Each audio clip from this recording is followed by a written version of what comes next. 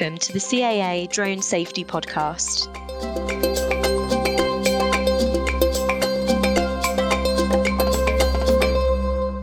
Hello everybody and welcome to the next edition of our drone podcast from the Civil Aviation Authority. I'm Jonathan Nicholson from the CAA's communications team, and on today's podcast we're going to be looking at the interesting subject of drone detection at airports, and actually from a slightly unusual angle of people inadvertently turning on their drone or the drone system while they're at the airport, perhaps to check it's okay after they've travelled, or to do a software update before they go on holiday perhaps, and obviously no intention of flying because they know they shouldn't. But actually that still causes huge problems for the airport itself. Later on we're going to hear from Gatwick Airport operations team about what the issues causes them. But first of all, we're going to get a bit of background on restrictions around airports and airfields, why they're in place. And I'm glad to say we're joined today by Tom Guest from our RPAS drone team. Tom, hello. Did you want to introduce yourself? Hi, I'm Tom Guest. I work this year in the RPAS team as an RPAS technical inspector. Been working here for quite a while as well. One of the oldest members, been around for a while. So here to talk about FRZs. Excellent. I think probably longest serving was what you were looking for there, yeah, Tom. So we talk a lot about FRZs.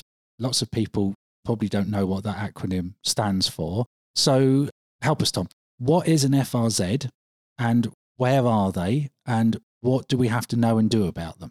An FRZ stands for a flight restriction zone, and it's a form of restriction that applies to unmanned aircraft that are in place around most aerodromes within the UK. So if you think of Heathrow or Gatwick, that will have a flight restriction zone established around it.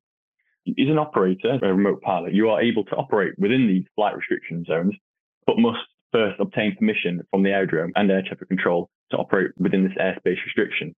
These FRZs are established in order to create an environment in which manned aviation can operate safely and to reduce the risk of a mid-air collision occurring between an unmanned aircraft and a manned aircraft.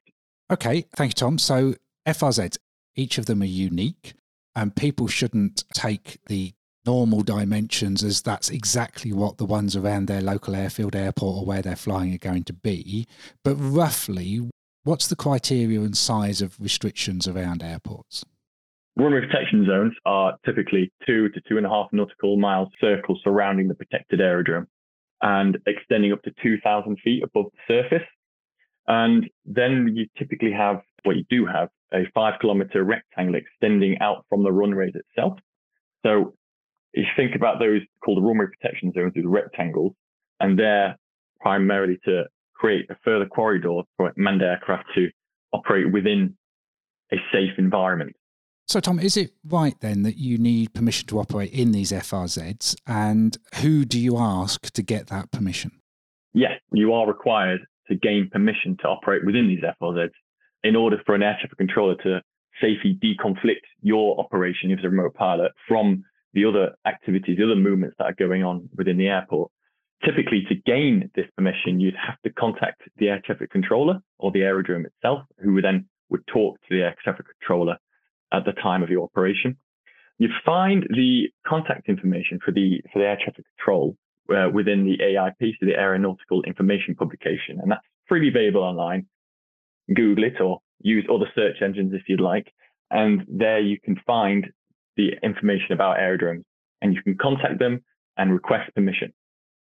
Now, it is fully within the rights of the air traffic controller to deny you access, but we do have an internal complaint scheme as well, where the aerodrome operator is unfairly denying you access to the airspace for reasonable requests, and CAA then will follow that up appropriately. That's great about the AIP, and that is the official source, obviously, for aeronautical information in the UK and in each country. Now, we can't recommend commercial products as a regulator, obviously, but there are other ways that people can make those requests, aren't there? So as you just mentioned, we can't really mention specific products, but there are businesses out there that look to make this process easier for an operator. There are applications available that you can freely use to make this process easier. For example, you select where you're operating, and then the app would then provide you with the information you would need, for example, a phone number, to contact the air traffic control in order to request permission. But making the request doesn't automatically grant you permission to operate within that airspace, it is purely a method to make it easier. You still are required to have that permission from the air traffic controller, and to cover yourself, it'd be best to have that permission in writing. Thank you for that. That's really good.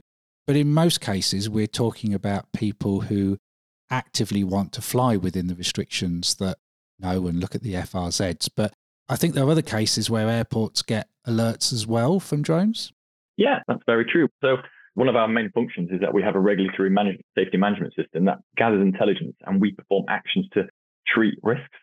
And one thing we have noticed is that airports are now reporting incidences of drone detections within their FRZ, of drones being detected at 0 feet or within the airport terminal or within places that you wouldn't expect people to be operating for whatever use they want to be in. And it's typically found that these people are traveling with a drone, and this drone has either inadvertently been turned on within their hand luggage or the hold luggage, or they've within the aerodrome to perform an update or whatever they'd like to do. When a drone is detected, when an unmanned aircraft, use the correct terminology, is detected within an aerodrome environment, the aerodrome is then reacting to this detection, and it's causing operational issues. So we have got one incident here where the drone was detected at 0 feet. It's likely to be in the passenger's luggage, and the police have attended to react to this detection. And a Mavic 2 was detected in the vicinity of this incident. So it also causes flight delays when an aerodrome is reacting to an aircraft being detected on an aircraft.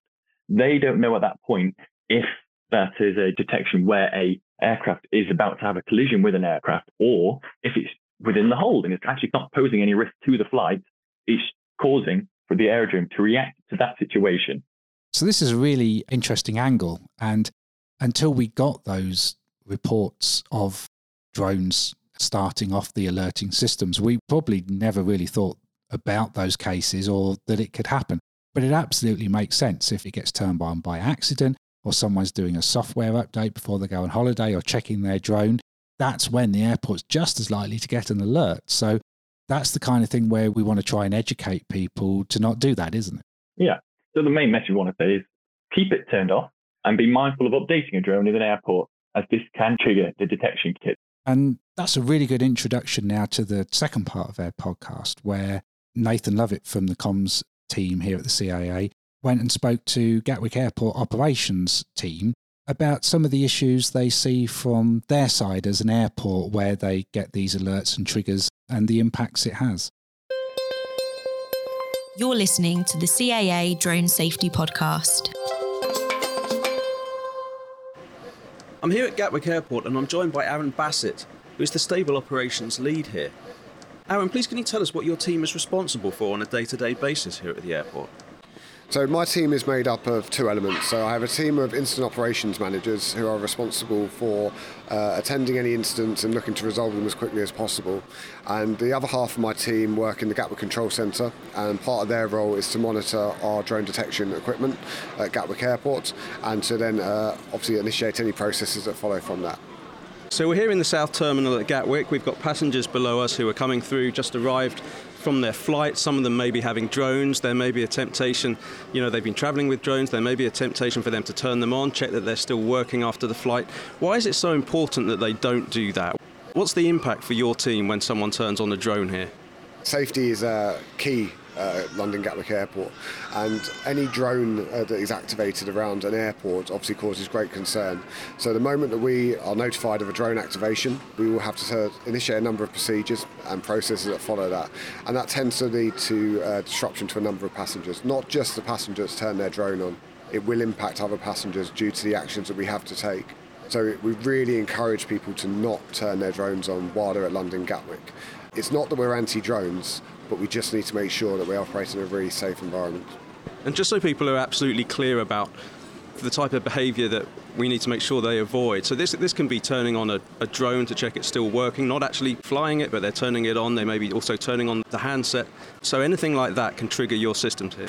Yeah, that's correct. As soon as that drone is activated, we have a multi-layered approach at Gatwick Airport, like many other airports do, and our systems will detect those drones from the moment it's activated, and we have to treat that as a potential threat at that point until we can prove otherwise. So the actions that we then have to take, as I said, will potentially impact a large number of passengers while we resolve this situation and understand what has happened there. So even if you flick your drone on for a moment and then turn it off thinking that was just an innocent act to make sure it was still working, to us as an airport, we need to treat that really responsibly and take the threat seriously, and that will impact passengers. You were saying before we started recording that this is actually a situation which you faced a number of times here. This isn't just theory, and you have actually had this situation occur. Can you tell me about any of those situations? Yeah, so as you say, unfortunately, this does happen from time to time, and we have had cases within the terminal footprint itself where passengers are looking to check their luggage into a flight, and as you said, just before going, just do that final check of their drone, turn it on, turn it off. To them, it's a really innocent act. To us as an airport, unfortunately, we have then been given a drone notification or an activation very close to some key essential pieces of equipment, mainly our runway at London Gatwick, and that means that until we can prove otherwise, we have to act with safety in mind, and that can result in all aircraft stopping until we can confirm exactly what has caused that activation and the reasons why. So until we can prove that, aircraft may stop, so that simple action may result in all those people sitting on aircraft now waiting until we can declare that there is no threat to the airport whatsoever to allow them to continue their journey. So the simple act can actually in turn prove really disruptive to passengers at Gatwick Airport. And just so people have an idea of the scale of disruption and the impact that it has on your team, can you talk us through anything in terms of when this has happened? What have been the sort of the timescales involved in terms of that initial trigger, and then from the point where you then actually be able to remove the restrictions and get the operations back to normal? So each incident is very different in their own right. So every incident can have different timelines, but it's all down to how quickly we can identify exactly what has caused that activation, try and find the individual that's done that. As we've seen in previous years, they can go on for, unfortunately, quite a period of time. As we've now invested in more equipment, we're able to resolve situations quicker. But if you think at Gatwick Airport, we can have over 900 movements an hour moving off of that runway with all of those passengers. So any stoppage to that process can cause huge disruption, even if from 1 minute to 5 minutes is a huge disruption to a number of passengers looking to either arrive or depart at Gatwick Airport. So we can tend to resolve these situations quite quickly, but at an airport of this size, every minute counts. So just that 10-second flip could cause us several minutes of disruption and in turn result in many thousands of passengers being impacted. Any particular message that you have for passengers that are travelling with a drone, they're either arriving at an airport for a flight or they've just arrived? What would your message be to them? So I think our key comms message that we try and share with passengers at London Gatwick is drone responsibly. So do your homework before coming to the airport. Understand where you are within the vicinity of the airport, where you live, because if you activate your drone within a certain area of the airport, 5 kilometres, again, we will be notified of that through our systems. So just be considerate of where you are and what you're doing. And if you're able to do those checks at your home in a safe place before departing for the airport, please do that, because any actions you take at the airport can unfortunately impact a number of passengers and not just yourself. So there we go. Hopefully that's a little bit of an introduction to quite an interesting subject, one that certainly until the reports came in, we weren't really aware of being an issue, although obviously as we've seen from Gatwick, some of the airports were seeing it. So really just a simple message to drone users, please don't activate your drone in the airport. We know you've got no intention to fly it, obviously, but just please remember it can trigger all of the alerts and alarms that the airport has for all good reasons, and we don't want to be causing unnecessary delays at airports. So thank you for listening. That's today's podcast on drones from the UK Civil Aviation Authority. Please subscribe, please follow us, please let us know if there's any other subjects you'd like us to cover. Thank you very much. Thanks for listening. This is CAA Drone Safety.